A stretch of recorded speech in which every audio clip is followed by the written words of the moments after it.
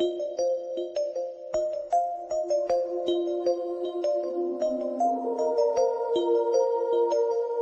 he said, have you ever heard of feng shui? And I was like, what's that? And basically what I could glean then and what I started exploring is how is it that we orient ourselves within an environment so that our energy, our sense of self, and our experience is maximized. Hi, and welcome to And If Love Remains. I'm your host, Mike Levitt, and I have on the line two great guests and two good friends of the show. Again, Elias Axel Pedersen will be joining us today. And we also have with us Mark Ainley. And normally when we have Mark on specifically, he's with the Piano Files, and we get to talk about really cool stuff like old piano recordings and amazing artists and cool stuff. But we're going to do something a little bit different. We're going to talk, I think we're going to talk a little bit about maybe design and philosophy. And Mark, why don't you kind of take it? Let us know, what are we going to be talking about today? Today, we're going to be talking about feng shui, and I think demystifying a little bit the preconceptions that people have about feng shui. And, I think a lot of people just think it's just a way of doing Asian decor, and it's supposed to bring good luck and all of that. And I think it's actually an incredibly deep and insightful way to view not just where you live, but really all of reality, and how it is we engage with the environment, how the environment impacts us, and that dance between the inside and the outside. So I think it's very cool stuff. So there's lots of music in there as well, so it ties in with harmony and balance and all of that. And I think it should be, I'm sure we're going to have a great conversation, as we always have. Absolutely. And it's interesting, like, especially I think since the pandemic that has gone on, and people spend a lot more time inside. They've noticed their spaces much more. They've, maybe engaged more even with outside things. I think this is a really important subject. How do we engage with the environment around us? And the only knowledge I have about feng shui, and I appreciate you pronouncing that properly for us, but, as I mentioned before, like maybe some jokes from, some stand-up comedian or something like that. But it's such an interesting topic. First of all, let's talk about your relationship with feng shui. How did it come into your life? And talk a little bit about that. So I think, like many of the things that were very meaningful to us, it came unexpectedly. I had just moved to London in 1996 after 3.5 years in Japan, and I was going there. I was interested in music and the music industry, as you know, and I moved to London, and I moved in with a friend of a friend. I had somewhere to stay for a few weeks, and then, through my social network, I, found a place to live. And we were talking about my experience living in Japan for the previous few years. And, I think a Westerner moving to a place where the whole structure of the language is so completely different, and how things are done is so different, it really opens up your mindset. I mean, you can resist that, of course, and a lot of people do. And you could just decide to see whatever's different is wrong, which, again, a lot of people do. And that can be, I think, actually a major topic for what we can discuss today.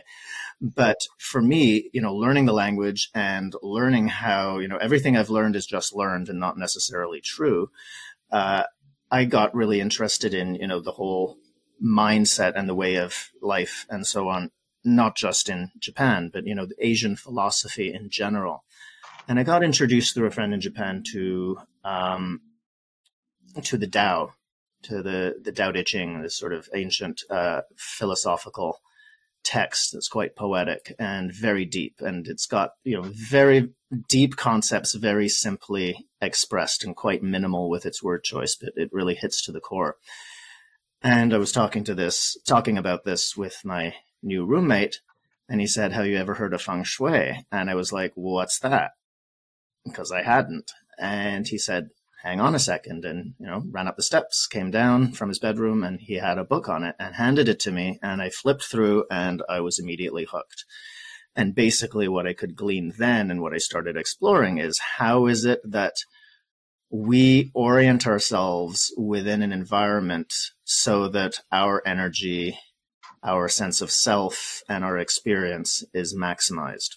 So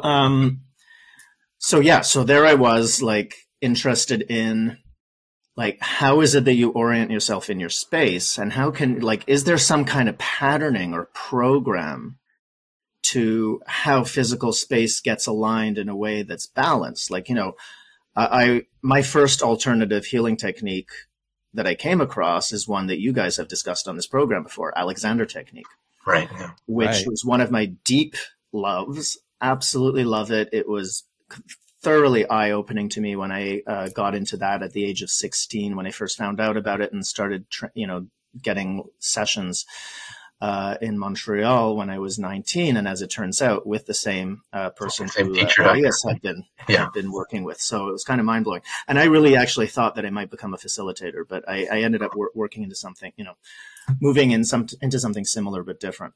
But there's this whole other way. We've learned one thing, and there's actually another way that we can be balanced, that's more intrinsic. And I think a lot of our deepest learning comes from unlearning what we've learned and what's covering up the essential, and stripping away the inessential so that you're left with the essential. And that was some of what struck me with Chinese philosophy, but also with what I was reading about with feng shui. Now, there is definitely the way that you can look at feng shui as an external only thing, like you put this here and that's supposed to do this, and you put that there and that's supposed to do that. And there's a truth and a lie to that. It's a bit reductionist to see it in the standard Western Cartesian way. But if you look at, there is actually no difference between the inside and the outside. We see physical world as external from our frame of reference, and we see our thoughts and experiences as internal, because, we're inside our body and that stuff's not visible. So we think that's what's inside and physical world is outside. But if those were all actually just on one continuum, then there is actually no separation between that. And, if anything, that COVID should have taught us, and really still could teach us, is look how communicable everything is. Because basically, the air molecules spread around. They spread around the world. This thing spread around the world, and that's what energy is like. That's what physiologically and subatomic, like all the atoms moving around, all the molecules moving around, everything is constantly moving. And if you want to just bring things down to a very simple level, if you mop your floors, the air at eye level looks cleaner. And why shouldn't it? Because the air in the room is the air in the room, and that touches the floor, right? So there is no real separation. And I think one of the issues we've got in the Western mindset is that we see everything external that we're not physically attached to as separate from us. So Alan Watts, my favorite Zen philosopher, who I also first came across when I was living in Japan, he talked about how, we think that our world ends at our fingertips.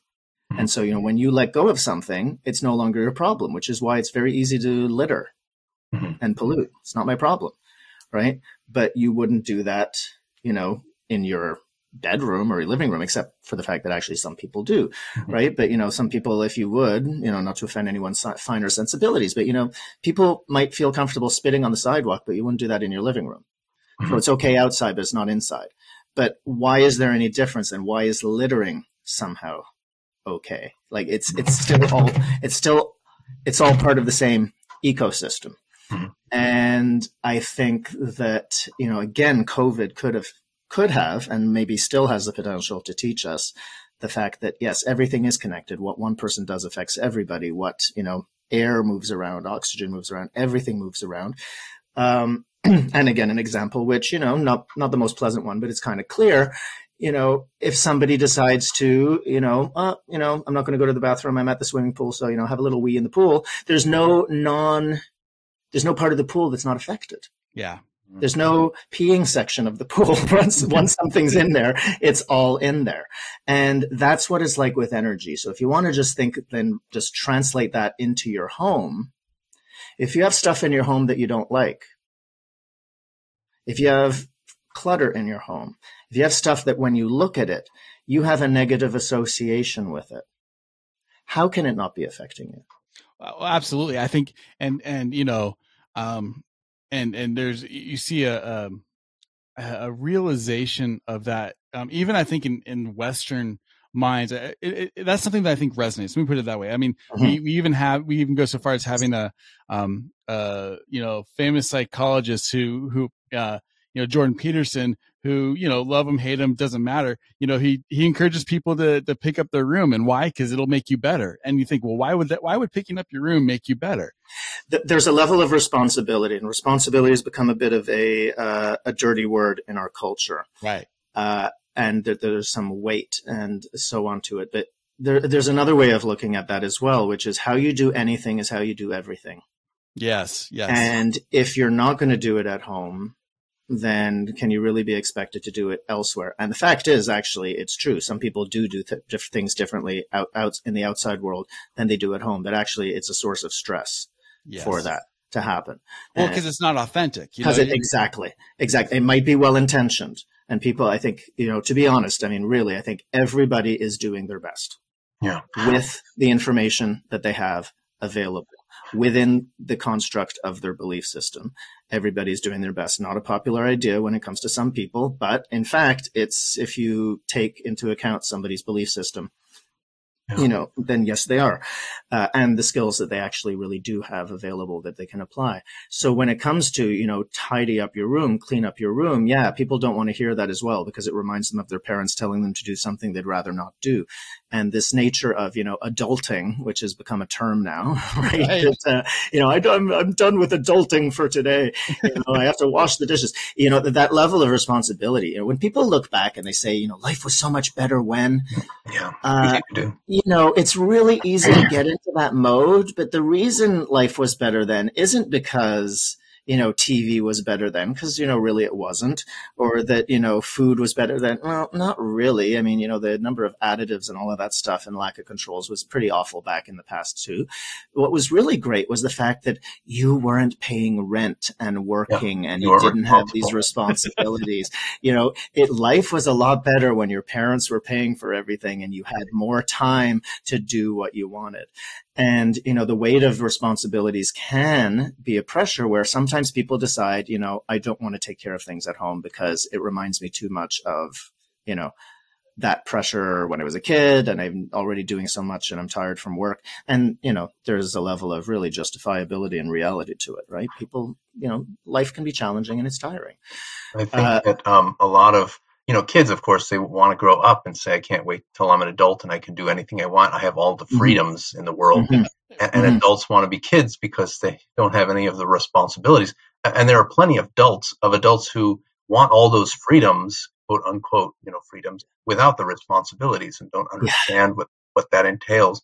And something else you talked about brought up a little bit of Jonathan Haidt. He has these moral matrices he talks about. And different cultures will see certain things as either gross or not gross, or acceptable or unacceptable. You mentioned spitting. Typically here we're not a culture that, or at least the way I was raised, we don't spit anywhere in public or in private. But if you go to China, for instance, it's fairly common for people just to spit on the street, and it's not that those people are gross. That's just the culture. You go to Singapore, and you're not even allowed to, put gum on, you just can't chew gum in public, and you can't wear, it's so controlled, but they might not see it as that. It's also one of the cleanest countries you'll ever see. So there's a trade-off. There's a trade-off for everything. There's a cost for everything. Yeah. And there's, reality is reality, whether you like it or not, and whether you believe it or not. So, gravity works, calories in, calories out. Like there's all of this stuff that happens, right? So, if you drop something, it will fall down. Like these things happen. You don't have to believe that will happen for it to happen. Yeah. And so when it comes to feng shui, and I've seen this quote going around about science. This is given some of the the topics that are in the news now. Yeah. Science is true whether you believe it or not. Right. And I would say it is the same for feng shui, because actually, these principles work whether you believe them or not. And there is a lot that's expressed in feng shui, which has been not through the lens of feng shui, which has been through environmental psychology and biophilia, which are two forms of design that use science-backed data for the impact of the built environment on the human being. And the principles totally align with feng shui. Mm-hmm. And so there is, in my estimation, absolutely scientific backing for a lot of feng shui principles and the general concept, because there wouldn't be the field of environmental psychology, which, you can go to study at university as a scientific discipline. That wouldn't exist. And that's the overall philosophy of feng shui. And I think there are certain elements of feng shui which, there is not the scientific research on it. And I personally would welcome it. Yeah. I also think that unfortunately though, the whole process of science, of how science justifies things and studies things, can be so reductionist that it can actually leave out some of the things that create what it is that happens in experience. Because and this is where I call feng shui an art/science, because there is both.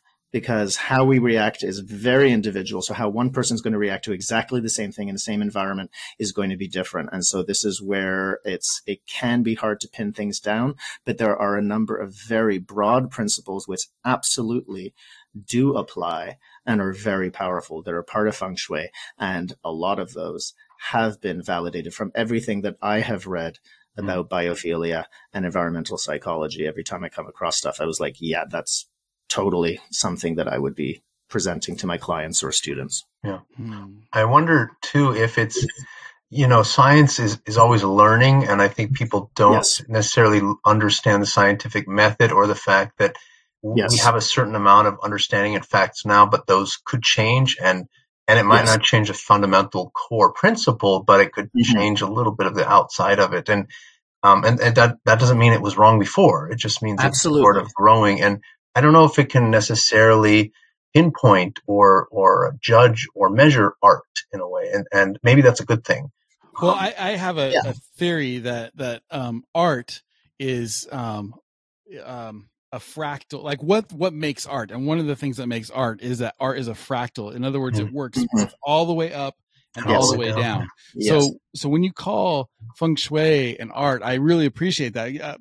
As an example, I mean, like I said, I know nothing about it, so I'm excited to hear about some of these principles and such. But I'm right now in the process of reorganizing my studio. I just pulled out 2 big armoires, and my wife and I, cleaned a bunch of stuff out, and like literally, it's almost like I can breathe.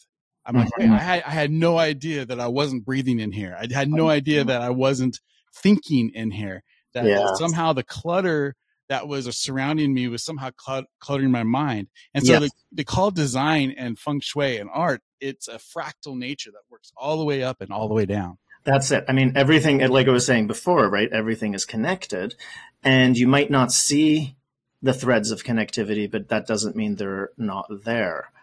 And often it is that, we become so familiar to things that it's only the familiarity that makes them comfortable. Or we tolerate things and we tune them out. And then when we tune out the discomfort, we tune out other things. And so go back to Alexander technique, right? Slouching feels comfortable when you're out of alignment. And when you start doing the right thing and having that natural, innate upright posture, the muscles that haven't been used can feel uncomfortable, and it can take a while to readjust. And then actually you feel this alignment, and you can imagine doing the previously wrong thing. And so similarly, like you remove the clutter of the muscular tension of the slouching, so to speak, and then all of a sudden it's like, hey, I can sit upright and I can actually be myself, and I can express with greater ease, and because there's less interference. I mean, I consider clutter as like, and James Clear in his wonderful book Atomic Habits speaks about friction in the environment. or that basically when our environment isn't supporting what we want to do, we say there's like friction, and I consider clutter to be a form of friction in the environment. Now, you don't want everything to be too super smooth. Otherwise, it's like if you're driving on ice, well, you need to hit the brakes, and then what happens? Right. So we need to have, yes, there's a certain degree of friction that we need. But, and we tend to live life in straight lines, and our architecture is built on straight lines, but life doesn't flow in straight lines. And this is where you bring up the fractal that actually really ties that in. That, there is a meandering, evolving pattern to how things flow that doesn't always match the linear clinical element to how the human mind can work in that reductionist thing. And that's unfortunately where I think sometimes science has gone off. How did, penicillin got created because there wasn't a sterile laboratory. Yeah. So if we're doing things in too sterile an environment where actually this is not how life works. So it can help on some level, but a lot of discoveries happen by accident. And the way you're going to figure things out sometimes is not always going to be in a linear way. But so how do we adapt when we're moving in a linear fashion, and then all of a sudden we get a curveball? How do we adapt? And that's when you look at a meandering river in the environment, the reason it got its shape is because it was flowing in a straight line. It came across some land that it couldn't push through. And it went around. And the water was working with its operating principle of keep flowing, when there's some propulsion. So it has this gentle persistence, and it keeps going, and it continues, and it finds that what's the path of least resistance, because I can't get past this. And so it adapts. And so there's a book also that's called The Obstacle is the Way. And if you consider that as a philosophy, but if it's phenomenal. And if you look at a river, you can see the reality that obstacle created the form of the river. So it literally is the way of the river, the whole river path was formed by obstacles. It's the Tao. It is. And it's also, though, when I use the word obstacle, there's an issue there, because that's the dualistic perspective. For the river, it's actually not really the obstacle. It's the way. Right. Yeah. And so it's not a problem. But in our culture, right, anything that is unexpected, it's become worse and worse in recent years. Anything that's unexpected, that we don't want, that we don't anticipate, is seen as a problem. It's a negative quality associated with and, it. Yeah. And then how we try to get through it is by continuing the straight line. That's so brilliant. And we try to break through that obstacle, as opposed to, well, wait, how about meeting this obstacle and doing an assessment with where I'm at, which is what the water does. It doesn't avoid the shoreline. It actually meets what becomes the shoreline and says, okay, I'm going to keep going. Let's go to the left over here, see what happens. Well, because again, and this is really part of our Western mindset, we're able to create things through, through force. We hammer stuff together. We cut things, and it works. We use our technology to kind of force nature bend nature to our will in a way. We build dams, and and I'm not saying that those things are wrong. Like I'm a huge Western, I'm a big fan of technology. Absolutely. Me too. However, there is a mindset of I have a buddy who used to laugh at me because I would have a tendency, I was so persistent on stuff that I'd have a tendency to go through a wall when the door was right next to me. I just couldn't see that it was there, Yeah. And there's something to that, and sometimes that's needed, but I think the lack of meeting what's there and connecting to the bigger picture, which then enables you to realize, this so-called obstacle, this rerouting opportunity, is actually helping me perhaps avoid something that's further on in the landscape that I might not be aware would actually be more of a problem if I barreled through this than if I moved to the side. Yeah. And so, this is the challenge. When you're in the present moment, you don't see the big picture necessarily, right? From that perspective. And so when you're same when you're driving down the road, right? I mean, you go around the corner, you don't know what's around the corner, but actually that's what's engaging. Right. It keeps you in the present moment, and it helps you engage with the environment, enjoy the scenery, that being in the present moment, because you don't know what's coming, don't know what's coming. That's what the experience of life is really about. Yeah. And if you think about the most memorable, enjoyable experiences you've had, generally it's been what's been unexpected, unplanned, unanticipated. It was a surprise. It was, there's any number of things. It was something that was new to you. So you hadn't tasted that kind of food before. You hadn't expected to come across that restaurant, and you decided to try it out. And nowadays it's very different, because we're going to read the reviews on Yelp. We're going to go use Google Maps. We're taking everything according, so there's no adventure. And I'll go further in this whole concept, and then maybe we'll come back to sort of how feng shui actually applies to your home. But this is all philosophical, but it all ties in. Movie trailers. This is one of the things that's been honking me off for 10 or 20 years, where they show you the microcosm of the whole movie with plot twists, major plot twist devices, and they're showing you that. So then, why do you want to go see the movie? There's going to be no surprises. Yeah. And I think this has trained the public, and in a sense, stopped people from developing their capacity to be able to tolerate surprise and be well with surprise. I think it's one feature. It's not, that's not obviously consciously intended on the part of Hollywood. Let's control people, let's limit people's ability to adapt. But I think it actually has that effect. And the irony I find with that is, do you all know remember what the biggest grossing movie of all time was? Titanic's up there. It's up there, but it's not. Star Wars is probably up there. No, it's Avatar. I was going to say that's the next. And in Avatar, specifically, the trailer showed you none of the story, and you didn't even see what they looked like. And yet, I have to say, it was a bit formula. It was still Hollywoodish, and I think what you're getting to is the formulas. I think what I'm getting to, though, is this is the trailer, though, not the movie. Oh, right, yeah, so the people weren't just the trailer. So the people were like, "Wow, what is this going to be?" Oh, and you're so right. And people are craving that. And one of the ways that we know people are craving that excitement, that adventure, if you look at television today, the number one ad placements for television are all sporting events. And the reason why is because it's the only type of entertainment today that we have no expectation. We have no idea what's actually going to happen. Can't be scripted. We have to see it in the moment. And so we have to watch the commercial to see the next quarter. And what if that is the reason why? I mean, it could be that's one of the reasons. I mean, there's a whole other thing with tribalism and togetherness and all of that, where it doesn't have to be dual and it can actually be great, as opposed to militaristic in the sense of, us against them, and just actually really enjoying the inherent nature, some of the higher qualities of competition and sort of furthering and bettering and, doing your best and all of that. But, that whole, you don't know what's coming. It's the same thing with gambling.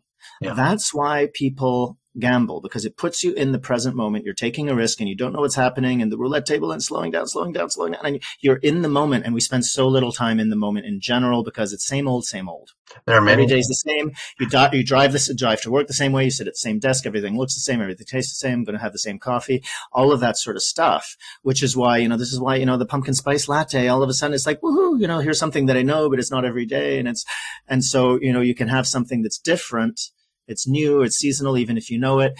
But this is why people want new taste sensations and all of these kinds of things.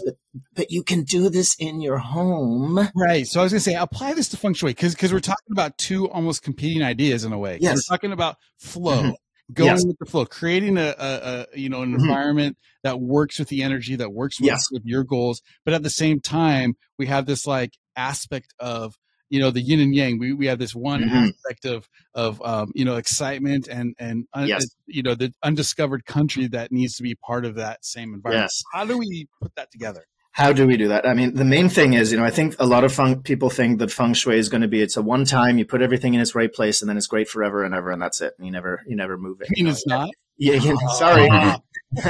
Newsflash. Just like, plants, flowers, flowers rot and you throw them out and you get new flowers. plants grow and they die, and, things evolve, and you have to open the window and get fresh air in your home. And you do need to update things occasionally, because your nervous system does need a new hit. And I'm not speaking here just about, mindless commercial consumerism and, just buy new everything all the time to change things up. But there needs to be ways where you have, what are the signposts, what are the landmarks, and then what are the things that are changing within that environment, so that you have both the sense of stability that a home needs to provide, because it's there to make, where you can feel safe and secure and be protected from the elements, again, which has an ironic ring to it when you talk about, feng shui and the 5 elements of nature. But, it's nice. It's raining here in Vancouver now. It's nice to be indoors and to be warm, and it's, and all of that. So that's great. So you have that level of protection, but you also need that, where is it not going to feel static and stuck and nothing changes, and then I feel stuck. So it's that, when you look at the yin yang symbol, and, warning, you'll have to rein me in a little bit here, because I can talk about yin yang just forever, because it's pretty amazing. But, you have the, the 2 sides of that, and the line that connects it down the middle is that meandering line, which is the same form as the meandering river that I was telling you about. That's curved. Yeah. And that is that dancing line between the line that, is between those opposites. And it's a little bit like, if you imagine something that kind of looks like the yin yang, when you have a little bit of a dabble of balsamic vinegar inside the olive oil, in the little dish at the restaurant that you're going to dip your bread in, if you're gluten-free or not. And, what's that connecting line between where the olive oil, where it doesn't blend with the balsamic? There's that magical line that's just there, where they're in touch, but they're not, it's that magical space. And that meandering line is really what it's about. So we live in a polarized world of opposites, and there is a harmonious way for those to interact. Yeah. And I think if we look at yin yang, this is one of the most important concepts of anything, and it relates to everything that's going on in our culture now, and to what we can do in the home as well. Do you know which one's the dark side and which one's the light side? Do you know? Oh, I always forget. I did know this at one point, but I don't. I'm just no. So the yin is dark. Yang is the lighter one. And my question was flawed. So your answer is only going to be as good as the question that you ask, because there is no dark side, and there's no light side. Okay. There's the darker side and the lighter side, because the one that's black has the seed of the white. Yeah. Right? There's that little white circle that's in it. Okay. I was gonna say, is that like Plato's triangle? But no, you're talking about something different. Okay. Right. Gotcha. And then you know the form we're talking about, right? With that sort of, it looks like those 2 sort of like almost like seals or something. Right. But you're not saying it's not the white side, because there's no such thing as white. You're saying it's actually not completely white, and the black side is not completely black, because it's got a white dot in it, and those grow into the other. It's constantly moving and changing. So there is no such thing as complete darkness or complete light. And if you spend time in nature, you go out at night, and when there's no city lights, your eyes adapt. Mm-hmm. So it's never black. It's always just darker. Yeah. And then there's lighter. So it's all relative. Mm-hmm. And the fact that, we're trying to live in a culture where, things are stated as absolutes, and those absolutes don't really exist quite in the same way in nature. We're more comfortable with binaries, is or is not, on or off, right or wrong. Yes or no. It helps us to function to a certain degree. And there is, within a framework, that does work and that does exist. Like, if the computer is on, it is on. And if it is off, it is off. That's true. Mm-hmm. Actually. Except for it's keeping time magically when it's off. Right. Which is kind of neat, right? So there is stuff that's still going on, and the data is still there, even if you can't access it. That's kind of cool. Yeah. So there's all kinds of different ways of, you can sort of expand outwards a little bit. So, within a certain frame of reference, yes, the duality exists within the duality. Outside of that duality, no, there's actually more. And in reality, there is more between the duality. But just as a manner of speaking, that our culture sees, dark side, light side, and they'd say, not quite as absolute as we would think. And that meandering line, and what helps you navigate between that perceived duality and expressed duality that we have so much in our culture, is that fluidity, that flexibility of not going linear. And in a sense, every curved line, there's straight portions to it, tangent, and then it curves, and then it's the curving is that adaptability. And what we've seen in this pandemic is that people who adapt have managed, and people who haven't have struggled more. And adaptability is not, unfortunately, a skill that we are well taught. None of this stuff is stuff that we're taught. We should be taught philosophy. I think we should be taught how to clean our rooms and how to take care of our spaces. We should be taught to create spaces that are meaningful to us, which I think is where we can start to go now with this conversation and what this is all about. Go ahead. Well, I didn't. You go into these long trains of thoughts. I don't want to interrupt, but I have so many questions that please, come up. Please. And one of the things that I was thinking about when you talk about the curve, the linear versus the curved line, and also that we're not taught to think in these ways. I think music, bringing it back to that, since we've had you for so many musical podcasts, it's so important because it makes you think in a non-linear fashion, and it's not this is the right way or this is the wrong way. This is a way, and this is a better way, and this is based on some fact or some knowledge how you can improve it. But I had one question early on, which you were talking about how Western thought and maybe Eastern thought. I was just thinking of Descartes saying, "I think, therefore I am," and that there's no sort of external and internal. Everything is just an internal. Do you think there's a correlation between, or some bridge that can be, or gap that can be bridged between, feng shui or Confucianism or whatnot, and like Descartesian, or not? I don't know if that's. It will depend. I'll try, and we'll see if I'm actually getting to your question, to the heart of your question or not. One thing I'll point out, though, if we go just to jump back to the musical thing, there is no right and wrong, but unfortunately, musical culture has tried to create a right and wrong out of it, right? Where the lines like the right note, the wrong notes are wrong, versus, well, musically, what's being expressed, and is it really a wrong note? Or, the bar lines really mean something, as opposed to, well, what's the phrase that extends beyond the bar lines? And what about the rubato, which can't be expressed linearly in the text? And how do we do that? So there are, unfortunately, the notation is literally on the page, black and white, and yet we're creating color. And the notation is limited. The notation does have straight lines, but we're creating something beyond that. I think, but we've gotten into, to go back to Cortot and that Bach recording that we played last time. I mean, the rubato, and good luck playing rubato like that in the conservatory today, because it's seen as, quote unquote, wrong, for Bach. And yet, are we really sure about that? So this starts to be the challenge. And I think that then music gives us the great example of, well, actually, no, the right and wrong doesn't work with it. And then when we start looking at, at design and feng shui has, in sense, it has been applied in a right, wrong way. And this is the issue with it, that it's been applied, popularly and by some proponents of it in a way that I think is inaccurate and not to the heart of the teachings. And that is a more Confucian way, where it is, this is the right way, this is the correct way of the human mind, and this is the reason, and this is what we see.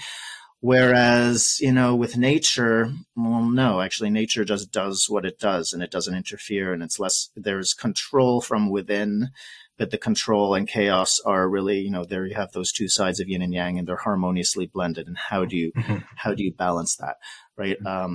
And this is like where, feng shui is actually not about minimalism, and it's not just about everything is perfectly lined up and, Cartesian sort of linear sense. Yeah. Because again, you don't see straight lines in nature unless they are aggressive. But that's when I hear feng shui, or if I imagine it in my mind, that is kind of what I think of as a minimalist, like very stark. Maybe the dusk is in a strange area or something, But that's kind of what I imagine. Yeah, and the challenge comes in a few ways. It's where a lot of folks who have applied it, to the letter of the traditional text, without adapting to contemporary architecture, they can, again, the literalism can miss some of the point and miss the natural expression. And again, we see the same thing in music, right? Where those who stick to, so-called authenticity isn't necessarily authentic, because, right now we're not living in China 3,000 years ago or 4,000 years ago. Right. We have Wi-Fi and electricity and indoor plumbing and, all these great windows and, these kinds of materials and all of this sort of stuff, which, you change one factor in an equation, the entire equation has changed. Mm-hmm. That happens in math, right? You change one number, one factor in an algebraic equation, the whole equation is different. And so we need to look at what are the bigger, broader principles, and how is it that we apply this then in the reality that we're in the 21st century. You're in wherever, whatever country you are, with whatever design sense, or with whatever person you're with who has their own aesthetic and their own likes and wants and needs. And how do you apply that in that sense? So this is kind of the challenge. And I also think Descartes, I think he was limited in, I think, therefore I am, as opposed to I be, therefore I am, or I cognize, therefore I am, because I think that thinking is not the only aspect of consciousness, because there's also feeling, there's thinking, and there's being. So I would say that's sort of, thinking is mental, the feeling is emotional, the being, you could say spiritual, because there's just the isness of it. And so all of that inner world is beyond thinking. Right. And so I think he was articulating it to the capacity that he could as a highly intellectual being. And, there is that. But I think it's also limited, so you can think a certain thing about your home and what you like, but how you feel about it might be different. And how you then be in that space and how you are impacted by it might be different. And so you might think, for example, I'll just try to make up a feng shui concept here. You might think that, okay, I have Aunt Gladys's tea set over there and I need to keep that because Aunt Gladys might come for a visit and she'd be upset if I didn't have it out. Okay. But how you feel when you see it is, God, actually, I really don't like Aunt Gladys. And it kind of triggers you and you don't like it. And so your state of being then, what that starts reflecting to you is that you're willing to do what you don't want for others, which can be a selfless thing, but it can also be where you let other people determine what's going on for you and you're not upfront about what your own needs and wants and such. Mark, you are hitting on something that's, I think, really, really important. And that's like the objects that we have around us are really symbols. Yes. And, I think about this beyond what we can imagine. Either. Right. I think about this with my students. I'll ask them occasionally, especially if I've known they haven't practiced well for a few weeks or something. Mm-hmm. And I'll say, so tell me, when you see the piano as you're walking by, how do you feel? What do you think? And, oftentimes they're like, not great, or I feel bad, or I feel guilty. So, maybe they don't use those words, but that's kind of the general gist that they get. And you have to talk them through the idea that, you can't get rid of, feng shui. You're not going to get rid of the piano necessarily. Yeah. But if you can organize your time in such a way so that when you see the piano, you either think, I've already practiced, I have a time to practice, or now is the time to practice. Then all of a sudden, all the guilt, all the angst, everything else melts away because it's already there. So it's done. And it's not about the thing; it's about the relationship with the thing. Exactly. So that's about your inner of the yeah. Well, and that symbol can change. What it reflects and what it means can absolutely change. And this is where I think, again, what minimalism and feng shui do have in common is a clarifying of the relationship. When you're a minimalist, you've stripped away extraneous things, and things you've recognized that you don't need or you don't value. And you can do that by an external metric of having less.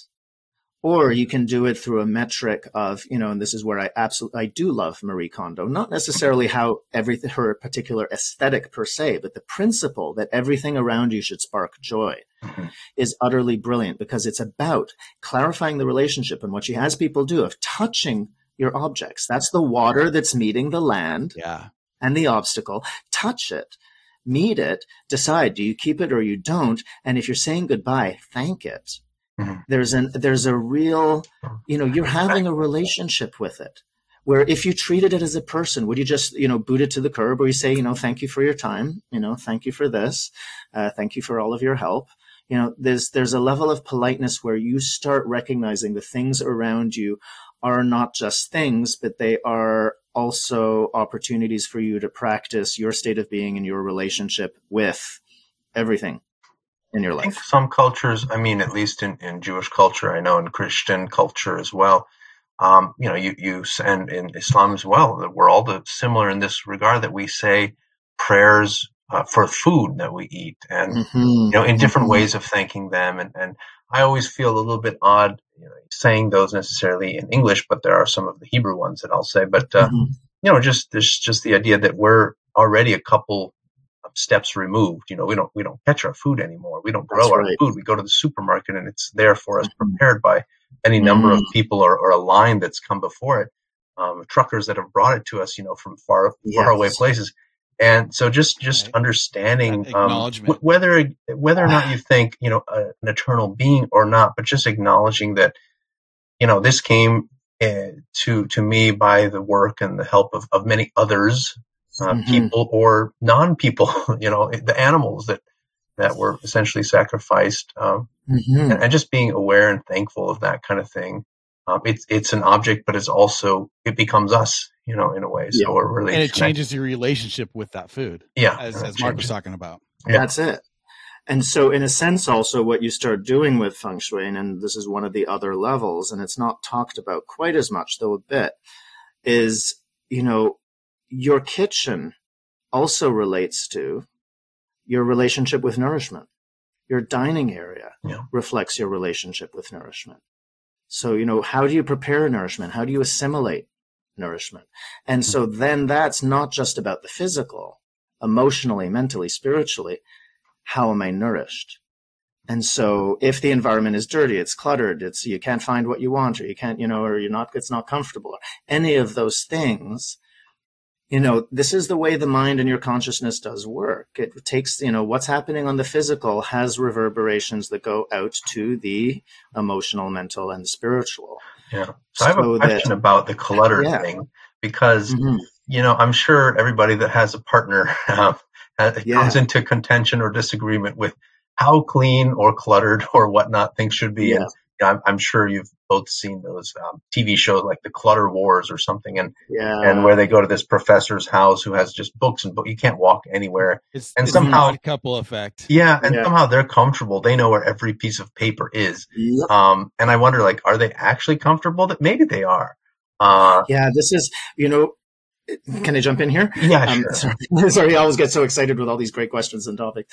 So comfort is familiar. Yeah. It's what's familiar, and your comfort can be, you can have a very comfortable coffin, and can limit you. And so, just because something's comfortable doesn't mean it's actually really good for you. It just means it's familiar.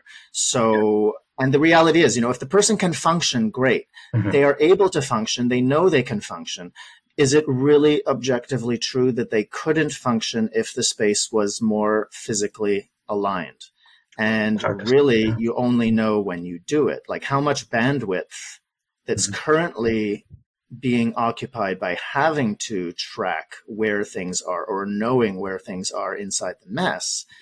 What could all of that consciousness bandwidth be devoted to if that space were aligned? Now, they're saying, I'm sure, and they will justify that, well, if it's too organized, then, but you're going yin and yang here. You're going chaos control as a duality, as opposed to what's a harmonious blend.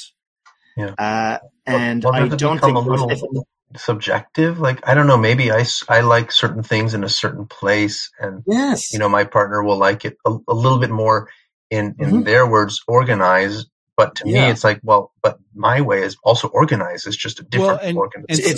It's your organized. Yeah, exactly. It's your level of order. There's also a principle of being well used. For example, there are certain things that I need close to me or available at a moment's notice. And it may not be the most aesthetically pleasing, but that's what has to happen. Otherwise, it's inefficient. It doesn't work. You know? So this ties in actually a very deep principle, because if we go back to, minimalism and maximalism and the whole, functional and that relationship, things being well used is the name of the game. That is really what it's all about. How are you being well used in the world? How is everything in your home being well used, as opposed to, and Gladys's tea set sitting there out of obligation and it's not being used and I hate it. Right. It's gathering dust and it's just something else I have to dust. So, if your desk, everything, first of all, I say when things are being used, it's actually not clutter in the sense that, if you're working on a project and you have papers around and they're strewn all over, if you're in the middle of using them, I don't consider that clutter, because for me, clutter is things that are not being used, things that are in the wrong place, or things that where there is no proper place to put them. That's my 3 definitions of clutter, or a combination thereof. Now, the thing is, though, if they constantly stay in a disheveled state, even as you're not using them, because you will one day use them, that's a different thing. That's like all of your clothes are like they're all over the floor, because eventually you're going to wear them, as opposed to, I'm not wearing them now, I'm going to put them in the closet because that's where they belong, because I like to have a clear horizontal walking surface upon which I can ambulate. It actually makes more sense, right? Rather than having clothes all over the floor or all over that chair in the bedroom, which, don't get me started on why is there even a chair in a bedroom anyway, because who's going to use it? Like, you don't sit and look at a bed. So there's other things that happen in design principles that are very, I would say, wrong shui.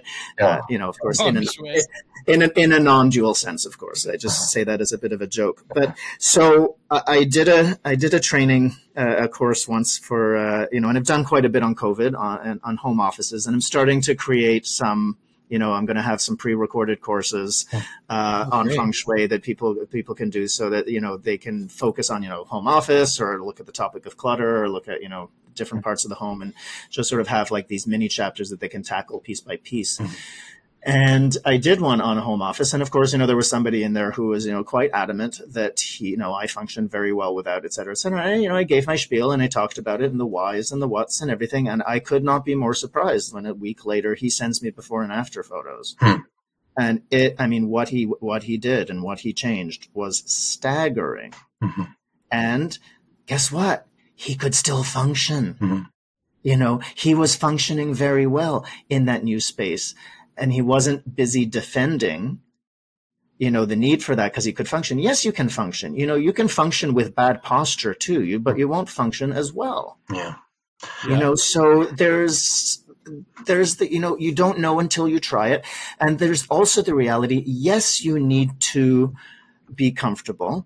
And what will, for a lot of people, be uncomfortable is sterile, linear, non-creative. This is part of the issue of what those people, those creative thinkers, are about. And so they get that by having papers all over the place. Whereas, what if you got yourself a plant with leaves that go in what looks to the human eye as a bit of disorder, but actually has that fractal nature and some good old Fibonacci sequences and all that kind of stuff going on through it. And that's one of the principles of biophilia. The patterns of nature are inherently integrating and balancing. So how is that a big part of feng shui? Because again, I don't know. Is there something about having something living in your environment an important part of that thought process? Of that yeah, absolutely. First of all, you have so you have 5 elements, right? They consider everything in the physical world is made up of one of 5 sort of elements: fire, earth, metal, water, or wood. So you do want to have either symbolic or actual representations, like the actual element itself shown. Now, you don't need to have real fire per se, so you don't need a real fireplace or to set right. And Gladys maybe a candle or a. But you can do a candle, but actual lighting, because it does the same thing. It can create warmth and it provides light. That symbolically represents the fire element. So yes, having those things. So wood, wooden flooring, sorry, it's actually dead wood because it's not growing. So living plants, and if you're not good with living plants, to be honest, if you have really nice fake plants, it's good. It works. It works for me. I have this gorgeous fake orchid and nobody knows it's fake because it's such a great one. And every time I see it, I love it. And I know it's not going to die and turn into that sort of orchid stick graveyard kind of situation that a lot of people have, where they keep this stick, these sticks growing out of a pot because it'll flower again in 11 months. So that though is one way, like something natural, anything that's natural doesn't question itself. Birds don't question themselves. Plants don't question themselves. The sun doesn't doubt whether it's going to shine. The bird sings. The flower blooms. It just does what it does. And I think having those objects around can be a reminder for us to express ourselves with authenticity as well. And there is the science backing. This is one of the roots of biophilic design. There is an abundance of scientific evidence. And there's a fascinating study that I believe it started in the 1980s in hospitals, where they looked at, okay, there's this side of the hospital that's sunnier and has views of nature, and the other side that doesn't. And they did extensive studies working both with the views and also with both images and actual nature in the rooms. And across the board, the people, even if they're having same kind of surgery, same kind of procedures, those with either the views or expressions of nature in the home, in their rooms rather, required half the medication and half the healing time. Wow. That's amazing. I would across the board. I had a question. Well, first of all, I do like wood, just in general, veneers or panels or flooring, just to have that kind of earthy feel around you. But you mentioned that with clutter, especially that if it's functional or if you're using it rather than it's not really clutter. Well, how about, and I kind of feeding this to you, and I think I know, but I just want to hear you explain it. How about if you have artwork, which you don't really use, but it has an aesthetic and a pleasing value, and I guess seeing those plants has a similar thing. It makes you happy and releases whatever endorphins, and that gets you going. But those are just stagnant. But they can be beautiful and good, I guess. Artwork is one of the most important things to have in your home, to have these pictures that stimulate something inside, either an emotional state or creativity or whatever. And there's all kinds of ways that, using like applying like a feng shui lens or seeing it through a feng shui perspective, you can start to see and analyze what the messaging is. In the same way that when you see television or magazine advertising, you might see the obvious, but you don't necessarily see what the subliminal, what the placement is, what the colors are doing, and all of that sort of stuff. The reason the kids grab candy at the checkout line is largely because of the shiny packaging and the color. That's primarily what it is. So that's what stimulates. They don't necessarily know what's inside. They just know, ooh, shiny color, and then they go for it. And this is what we're all like. So where the art becomes stagnant is when the same thing stays in the same place for too long. That starts to become same old, and hedonic adaptation kicks in, which is that process whereby what was once new and exciting becomes same old. So where's that line? Because we go for fun just to open houses occasionally on weekends. We'll go to homes of people that maybe they're an older, maybe in their 60s, 70s, and they're thinking about downsizing, and they've been in that house for 40 years, and they're very comfortable with it. And of course, we look at the furniture and the this and that, and like, oh, that was really nice in the 70s, but maybe not in the 2020s. But they're perfectly fine with it and comfortable, and so it's hard for me to, I can appreciate if it's a good quality piece, even if it's 50 years old, but where do you draw that line where, we've got to change your furniture every 10 years? Because I know my partner would be one to say, let's get a new couch every 10 years. And I'd be like, this one's pretty good. I think this will last for the rest of our lives.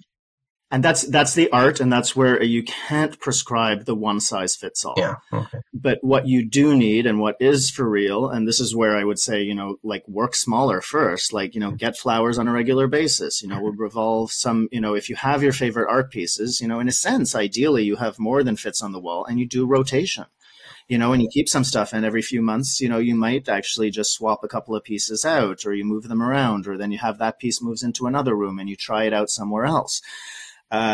So that your nervous system gets that new hit and you get to have your familiar favorites, but you get to see it in a new light. So it's not always that piece needs to be on that wall because that's the only place that fits.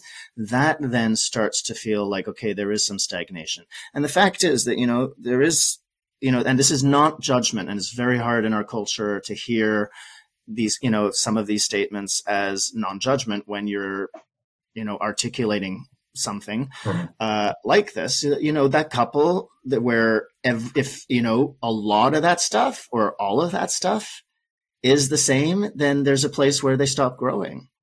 And so you grow comfortable, but then again, how adaptable are you? What's changing? What's not changing? So they can be comfortable within their unit and within there. But, it's the same with our clothes. Like, we can all have like that shirt still looks great and everything. But a lot of what brings us the pleasure of those items was, when we first got it, it's still connected to the story of when we first got it and who we were then and how it looked and so on and so forth. And a lot of the time we're trying to relive that old experience. Right. And it might still look good in present time. But if you have that old shirt, then maybe you're going to have a new tie with it. Yeah. You're going to have a new cologne instead of the same cologne bottle from 40 years ago, or you're going to do, or the same haircut that you had 40 years ago, right? So you still frame things differently.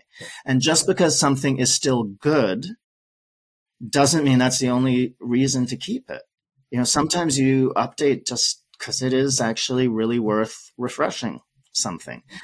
So there's no hard answer. And this is one of the challenges because people want to have, in our, like Lisa Simpson named in the 90s, right? Our quick fix 1 hour photo, instant oatmeal society, where we want those quick answers, and everything but 1 hour photo still applies nowadays. Now we have instant photos, right? So we want everything to be, very easy and digestible, and you don't have to think about it. And just tell me that it's every 5 years or 10 years or 20 there isn't that. Like, everybody needs to adapt. I think you need to be financially responsible, and you're not just throwing money around, or you're not just sort of buying new things just for the sake of new things or because the feng shui guy told you to. Like, you really need to assess individually what's the case. And I go through this myself, where, we can really like what we have. Yeah, just frame it. And there's a level where it still keeps some threads of connectivity to who we are. And when we present ourselves with something new or we shift something, there is an updating of self. We are all capable of, and we all are evolving constantly.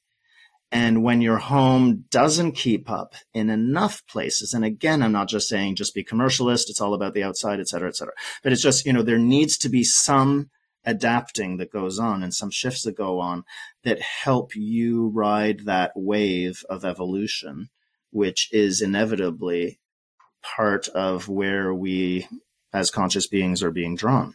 Well, and there's another aspect to that I think is important to think about, and it goes back to the kind of the novelty aspect of our of our beings. We kind of crave it, but it's interesting. One of the great joys I have is when I not just discover something new, but maybe rediscover something old. Yeah. And so if you like you said before, just because you you don't necessarily have to get rid of something, but yes.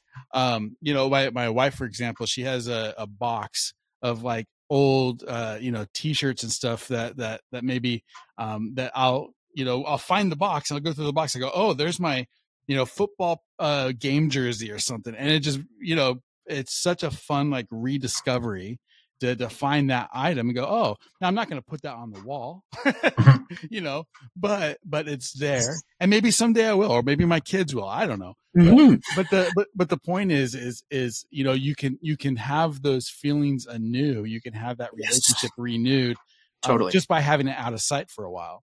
Yes. Or what if you actually literally reframe some of your favorite old art? Right. You can see there was a certain style of framing that was popular in the 80s and then in the 90s, and then and you reframe your favorite piece, and all of a sudden it's given new life to it. Yeah. Right. So that's another thing that you can do as well. And sometimes you don't need to reframe it. You just put it in a different part of the room and you've reframed it because the environment is completely different. The light is different and all of that.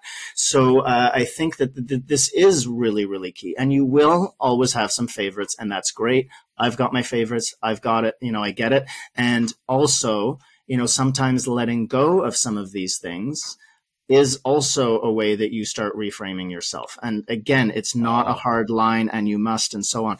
But let's say wedding photos, because this is a big feng shui topic because I deal with it a lot with my clients, right? So when they, that's one of the reasons people come to me is either they're looking for a relationship and, the home environment can really help cultivate that. And they've heard at least that feng shui can help create space for that, or they're having relationship problems. And I've heard feng shui can help with that. So inevitably, couples have photos of perhaps the engagement, definitely the wedding, probably the honeymoon, and then the photos of the couple stop once they've had kids.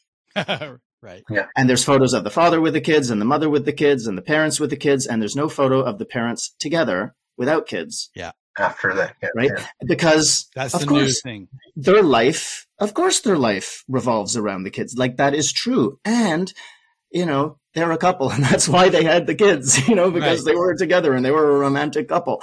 And so how do you create the environment that has that? And so, you know, the not throning the wedding pictures, because this is an interesting thing. Think about it. Like, so good. Why do you need to show the wedding pictures if, drum roll please, you're already living together, married? Right. So what's the point? And what it ends up doing is you filter your relationship through where you hoped you would be now at the time that you got married. That is so smart. Having been married for 20 plus years, that is right on. Because, you know, they say the most humble day in a man's life is when, you know, you look at the journal that you meant to write and you compare it with the journal that you actually wrote, you know, and it's the same thing with the marriage, you know, like my marriage is not what I imagined it the day of the marriage. It's much deeper, harder, better, and flat out worse. I mean, it's everything for worse. It's in the vows. It's everything plus, you know. Yeah. So, but you know, that picture perfect, and people make weddings picture perfect, and then you expect when there isn't that picture perfect, even though, like as I said, and you were saying, like for better or for worse, was actually in the vows on the day that those pictures were taken. You know, you don't want to see that. So, you know, my suggestion is always get a photo of you guys taken within the last 6 months, and whether it's a selfie that you have printed out at the local drugstore or whatever, and you have that, you place that near or within the same arrangement as the wedding photos. All of a sudden, the arrangement is not in the past. There is a whole thread of connectivity into the present moment, and that is one pit stop along the trajectory of your relationship into the present and beyond. And so it changes everything completely. I think the things you're bringing up are so important, and people just, you know, I know people are going to listen to this and reflect and maybe call you up and say, hey, I need some a private lesson. Absolutely. And the thing that I also want to bring up, because I got some really fabulous feedback recently when I was demoing some of this stuff, is, you know, it can bring up emotional stuff. And however you feel about that, and however you feel about yourself, like waking up to, oh, you know, yeah, things aren't going as well, or, oh, I have let things slide, or what. Okay, you might have that emotional reaction, and let yourself have that emotional reaction. Don't try to like cover that up, or, oh, I'm just going to get rid of that right. Like, don't rush into it. If you let yourself feel it, it's like that water that meets that edge of the bank and then decides, okay, which way am I going to go? Then you can actually make a more aligned choice. So I'm not saying get rid of everything. I'm not saying, you know, but it's just, what can we start to do? Be more aware a little bit differently, and from a more, you know, aware perspective. So, you know, I mean, our culture does teach us some pretty stupid things. And one of the dumb things that people say is, you know, it'll be the happiest day of your life. Yeah. What the heck? So essentially what they're after that, your life is going downhill from now, is literally what they are saying. Yeah. That is completely ridiculous. Yeah. And people don't question that. Nope. Yeah. Why should it be? It is one of the happiest days of your life. It is an important day of your life. It is a memorable day of your life. And like the objects, and like everything we do, it is a what's the word I'm looking for? It's a promise. It is something that it's about the future. Like that's what a marriage is about. A marriage is about the future. It's not about the moment. That's just celebrating the future. Mm-hmm. Well, I mean, the wedding's about the moment, or the wedding's about the future. And it's like, it's sowing the seeds for that. But then there's the growth. That's actually the marriage is actually the expression and the experience of that through the years, right? So the marriage grows and evolves and so on, and the relationship and that bond. And so how that expresses. And so there will be the turns in the river and the yin and the yang and the good and the bad and all of that, for better or for worse.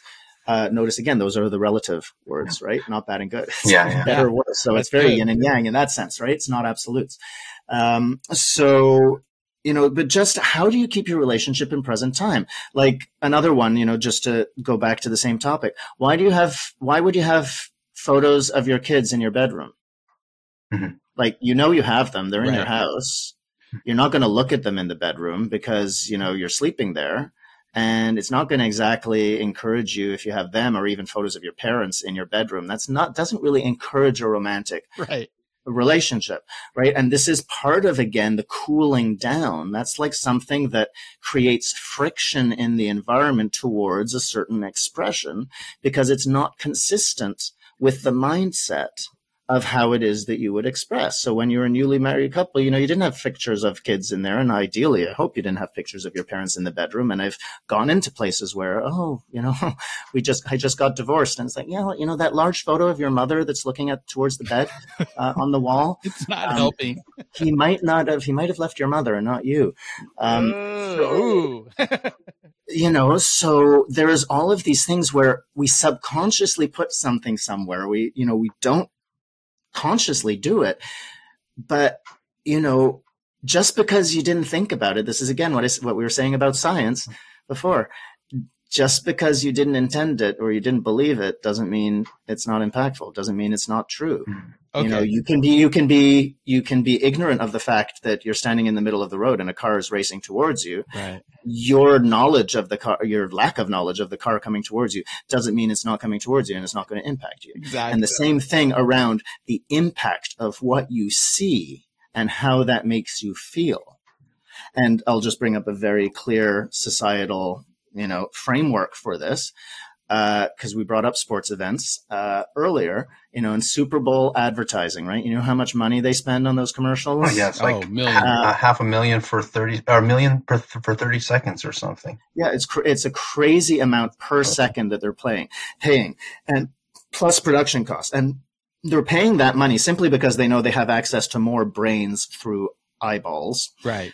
And they would not be spending all this money on both the airtime and the production if commercials didn't work, if they didn't create some kind of connection between your thoughts and a product, and ideally sculpt your consciousness towards becoming a consumer of that product. Right. So how long are these commercials? 15 to 30 seconds. 15 to 30 seconds. Okay, and they're willing to spend that much money on that. All right, so tell me the value and the cost of the things that you look at for weeks, months, or years.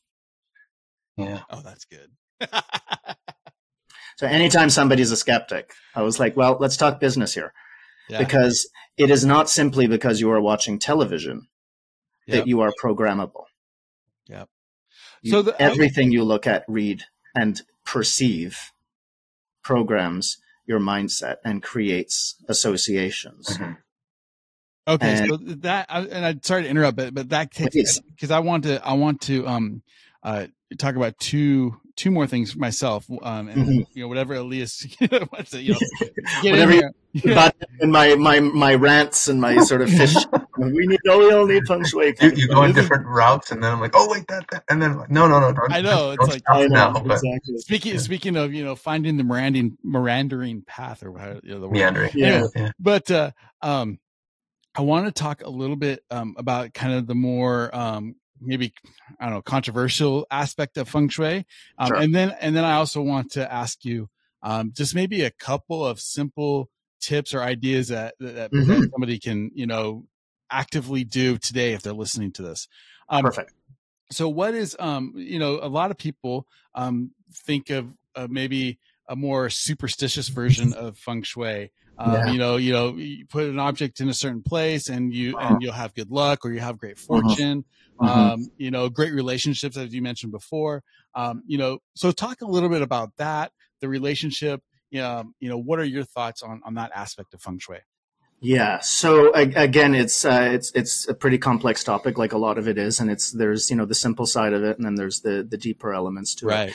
So I just named that, looking at something for a short period of time seems to impact your consciousness. So if there are certain symbols that in feng shui have been determined to be sort of have a subtextual kind of imprinting capability on your mindset, then it follows that somehow that starts to program you in a certain way to believe, think, feel, behave in a certain way. So, if you think about, okay, in wealth, you're often going to go into any Chinese restaurant, you're going to see a waterfall somewhere, right? You're going to see a fish tank. You're going to see all kinds of different things, right? Now, it's all about location for sure. So there is that element of feng shui, and that's a bit complex to get into right now.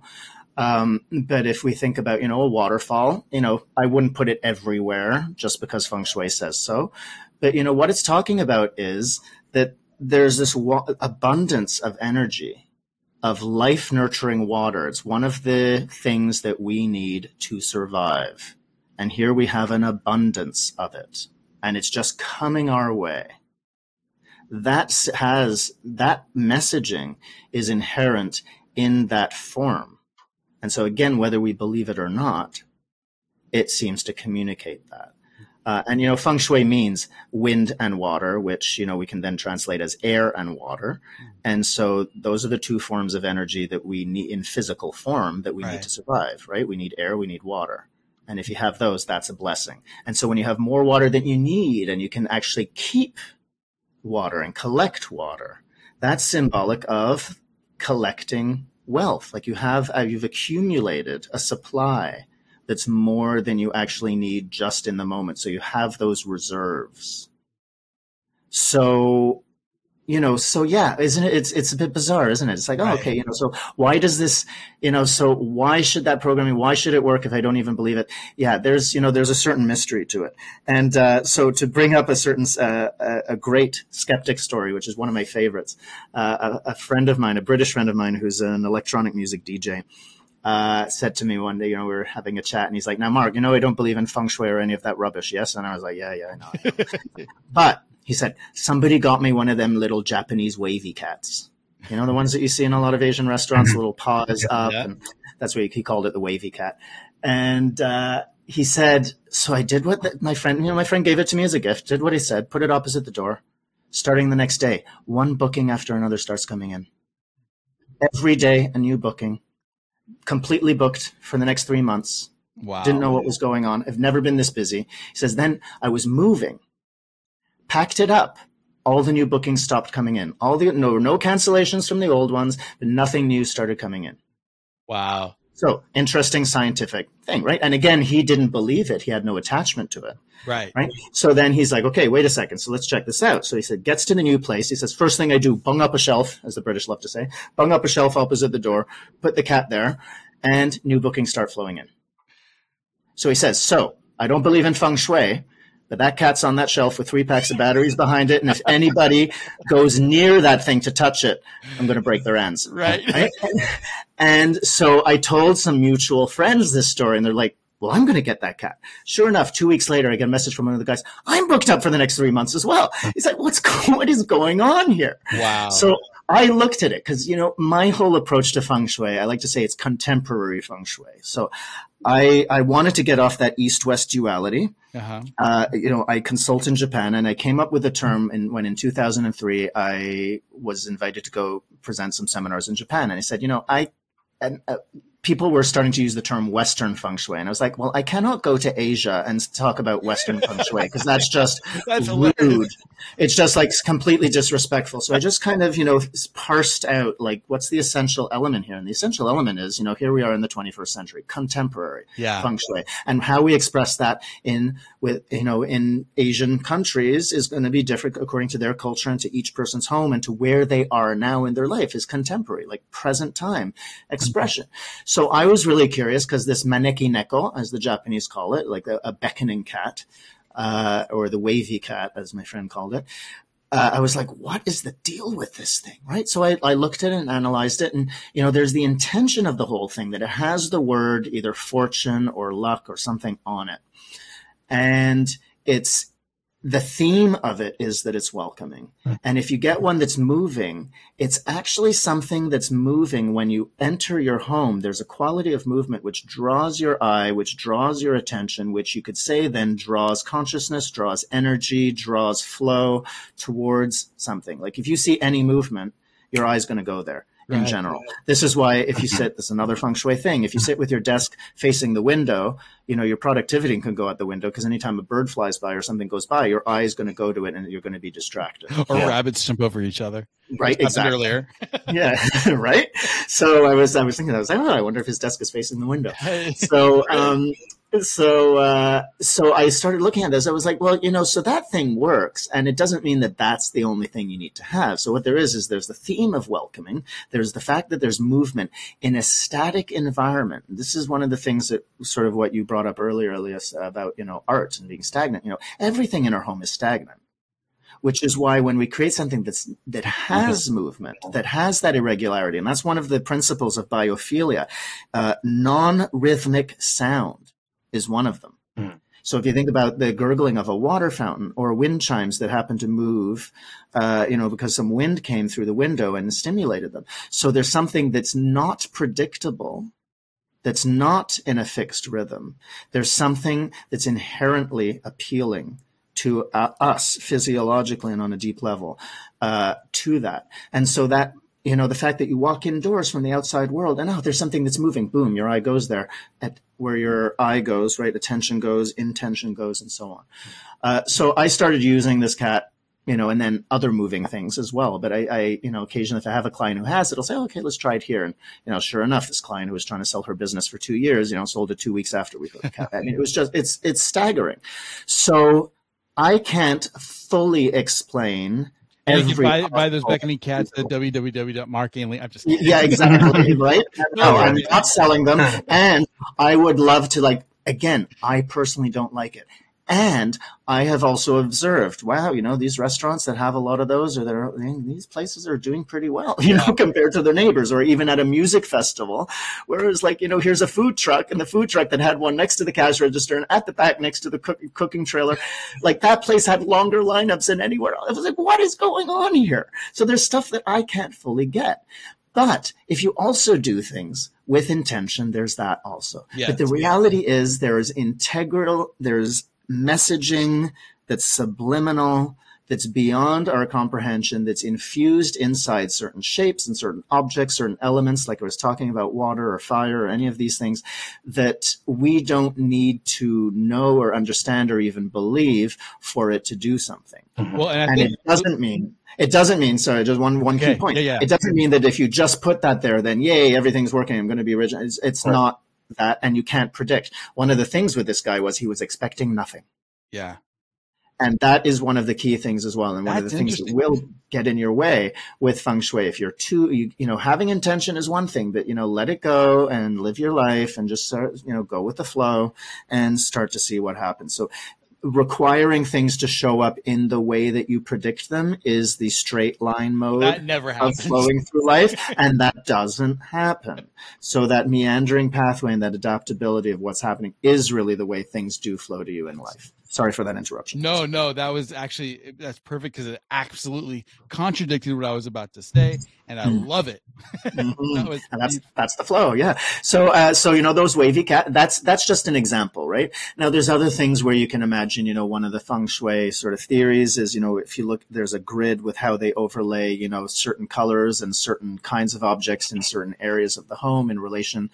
You know, historically was done with compass directions. Now, you know, myself and, you know, how I practice it and a lot of others is based on where your door is. You know, like put something red, for example, and this is one of the suggestions you can try. Red or something in the reddish tone on the far wall opposite the door when you're looking in, like center of the wall. And if you imagine, that's like the sun that's rising. So it's like the sun on the horizon. Right? And your eye goes towards the light. Yeah. go towards the light. And, so just imagine, but there's that warmth and there's that rising energy, and that there's something that just speaks to, in a sense, our biological, our instinctual, following the light and seeing the light. And so having that red there, it draws you into the home, because every time you see the color red, your heart rate accelerates just a tiny little bit. Yeah. Right? Just that there's just that flash. So having that there in the position where it would be the sun on the horizon, there's something to that. So that's one little technique that you can try. I think every room needs a little splash of red, because and ideally that opposite of the door place. And it doesn't mean this is where people want to go whole hog. I have to paint the wall red and get red curtains and get red furniture. No. You can see the red because of everything around it that's not red. Right. If you look at your hand right now, you can see your hand simply because there's all this stuff around your hand that's not your hand. Mm-hmm. And that's sort of the thing with the clutter and the papers and the books and having your things, when you have air that can actually circulate and go around it, that's that oxygen and that fresh air and a breath of fresh air and nourishment and, that alive energy, the force that I like to say, when people talk about chi, the Chinese word for energy, it's in this, I would say, Star Wars fans would call it the force, this energy that permeates. If you listen to what Obi-Wan Kenobi said about this, this energy that permeates and moves through everything, it's pretty much, that's what George Lucas was talking about. So if the air doesn't touch it, if everything's jammed in so tightly, there's a level where it has stagnation. So bookshelves, cabinets, closets, if you can manage 70% full, seems to be a little formula that seems to work. Having objects in between stacks, some stacks horizontally and some vertically, just to sort of change things up, that's something that can work as well. I think it's just that updating the relationship and not packing everything in so densely, where something that's functional can also be aesthetic. And that ties in a little bit, I think, Elias, of what you were speaking to before, right? Like, they don't need to be dual. I think you can have an office that is perfectly functional and is aesthetic. And I think that a lot of, the mad professor kind of things where, things go completely, there's the, Einstein's desk, that famous photo of right. It, right? It's great, and he did what he did, and I'm not going to complain about what he did. I'm also kind of curious. I was like, wow, I wonder if he had a plant over there and the desk was tidy, what would it be like? And that client of mine who, the person who attended that seminar, who then, made the change despite his defense of that desk and did put a plant there and did make it a bit more appealing. There was a positive shift in how he was able to work. Yeah. So I think, a plant somewhere. And again, it doesn't mean, giant, 6 foot tall, sort of, or huge things, but buy yourself flowers every week. I think it's something that's great because it changes the colors there. It's fresh. You're bringing in nature. There's also water in there. There's you're creating color. There's non-linear that you're welcoming into the space.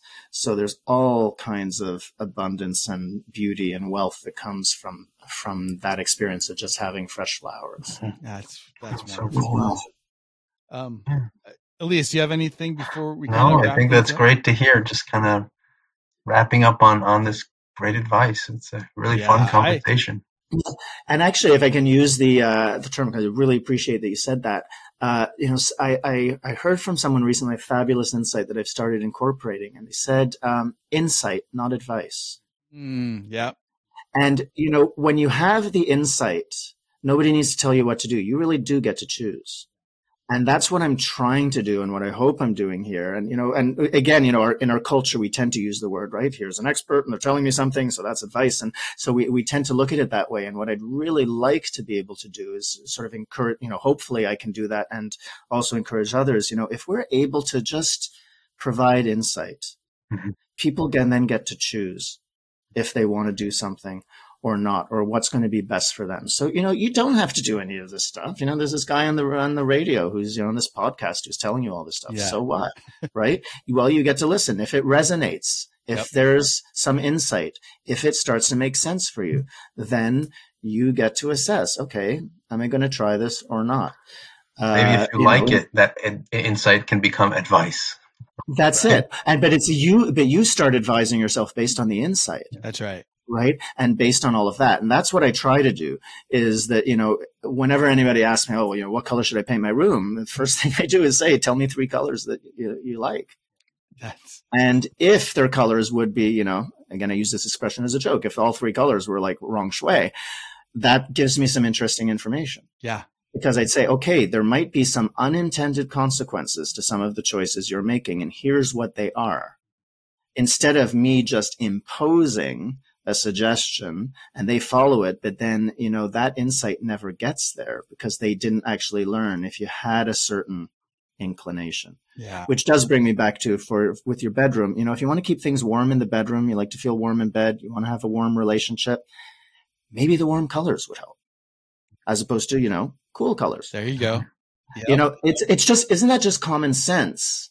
And yet we don't seem to apply that. And then in design, everybody says, oh, well, masculine colors, they tend to, masculine bedding tends to be black, blue, gray kind of color. It's like, and we're talking about, right, how emotionally unavailable people are, lacking warmth, a little bit hard edged. It's like, really? Maybe those should be I'm just going masculine to colors. reinforce that. Exactly. But this is what will happen. Anything that's out of alignment in our culture will reinforce itself. And what gets expressed in that way. An Ayurvedic practitioner told me once, when you're out of alignment, you are naturally going to crave what will take you further out of alignment. And when you are aligned, you will crave what will continue to deepen that alignment. And so this is the issue. And this is where, this can be misinterpreted, but where I'll say, if you just trust your intuition, is it really your intuition, right? Is it just your sense of what's comfortable because it's familiar, but that's actually expressing a subconscious blockage?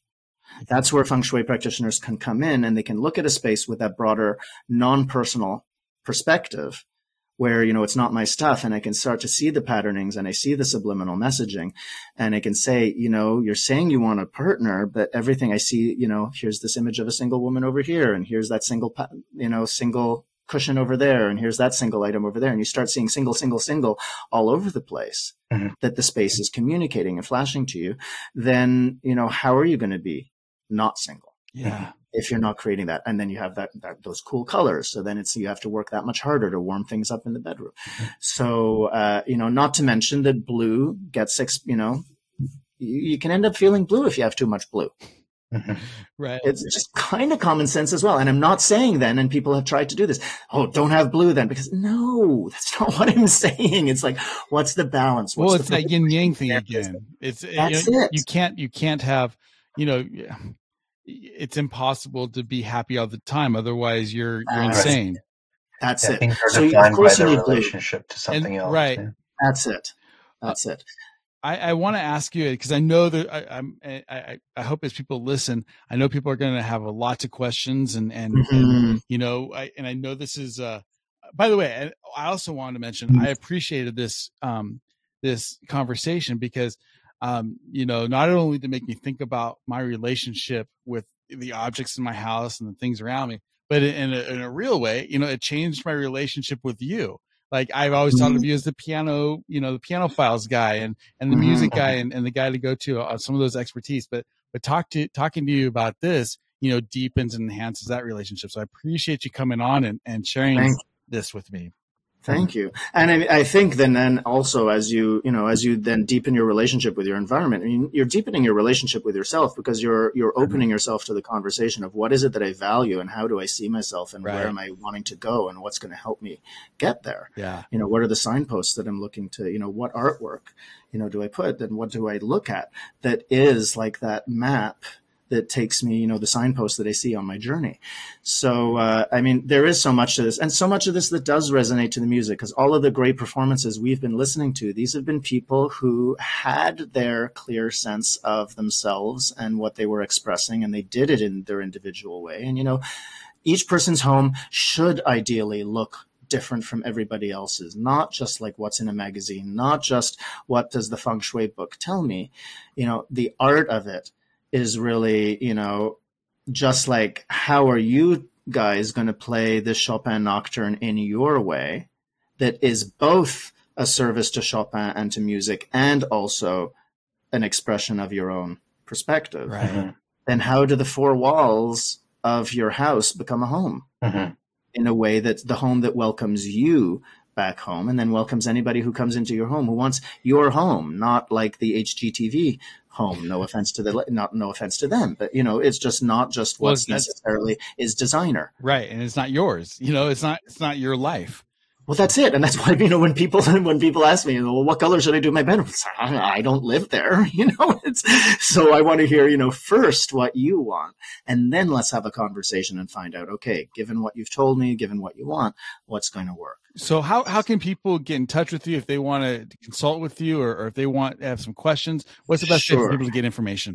So my website is senseofspace.com. It is about to undergo a major renovation. So there's a couple of little bugs in there. Unfortunately, right now it is being re-feng shuied. So you can reach me at mark@senseofspace.com. And Instagram is actually a really great place to find me. Okay. So sense of space with underscores between each word, sense_of_space on Instagram. I do posts, most days of the week.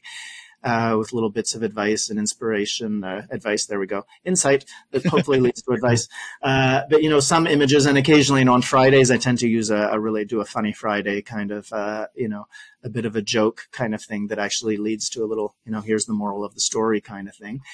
And Instagram's kind of one of the best places to sort of get some regular updates. Facebook, we all know what social media has been like, and their algorithm has just cut my, 1,000 people on the page to about 3 or 4 people getting the notifications. Wow. So yeah, it's Instagram, and that makes sense. I mean, being kind Instagram's better, photocentric. Yeah, exactly. And I tend to max out the word. I'm quite generous with the information that I share, and I tend to max out. I have to shorten this because I'm past the word, the character count. And but it's quite fun. And the important thing to recognize for anybody, whether you think it's right shui or wrong shui or whatever it is you want your home to speak to you, and there's the you who's already you who it's speaking to now, because that's who you are now, and it's the expression of yourself. Who you are more deeply, I think, can be drawn out by some new choices. And I think that some of those suggestions and insights on the page can really help you tap into that. And it's still cookie cutter, because anything that's in the mainstream or whatever, or that I'm going to have to do there, has to be generalized, because each person is different and I can only speak in generalities. When you get something that's really individual, it is phenomenal what starts to happen. And it's been, I've been in thousands of homes.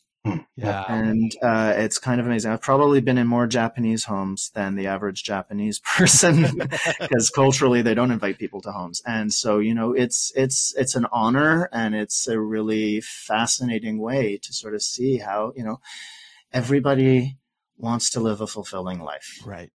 And your home can be the map, in a sense, that then helps you start to navigate the territory outside of your four walls in a different way with some more flow, so that when those inevitable obstacles show up, they become actually just part of the way. They're rerouting opportunities. And if you just want to yell plot twist because something different happened, and then start to roll with what it is that's shown up in your life, then life can be more interesting. And I don't want to go down another path, but what you just said just sparked something that I think is really important, when that is, so a lot of times, we look forward to things. We look forward to a vacation. We look forward to we look forward, and we have like this image in our mind of what that will be like and everything. Yeah. But those vacations, they only last so long. They are only short, they're only short segments of this kind of hits of adrenaline of happiness. Yep. You know what I mean? It's not sustainable in a way. And so if you can get the small things in your life right, if you can get your room right, if you can get your schedule first thing in the morning right, those things that you do every single day, I mean, if you can get those little things right, it will pay huge dividends. Absolutely. And by right, it's aligned.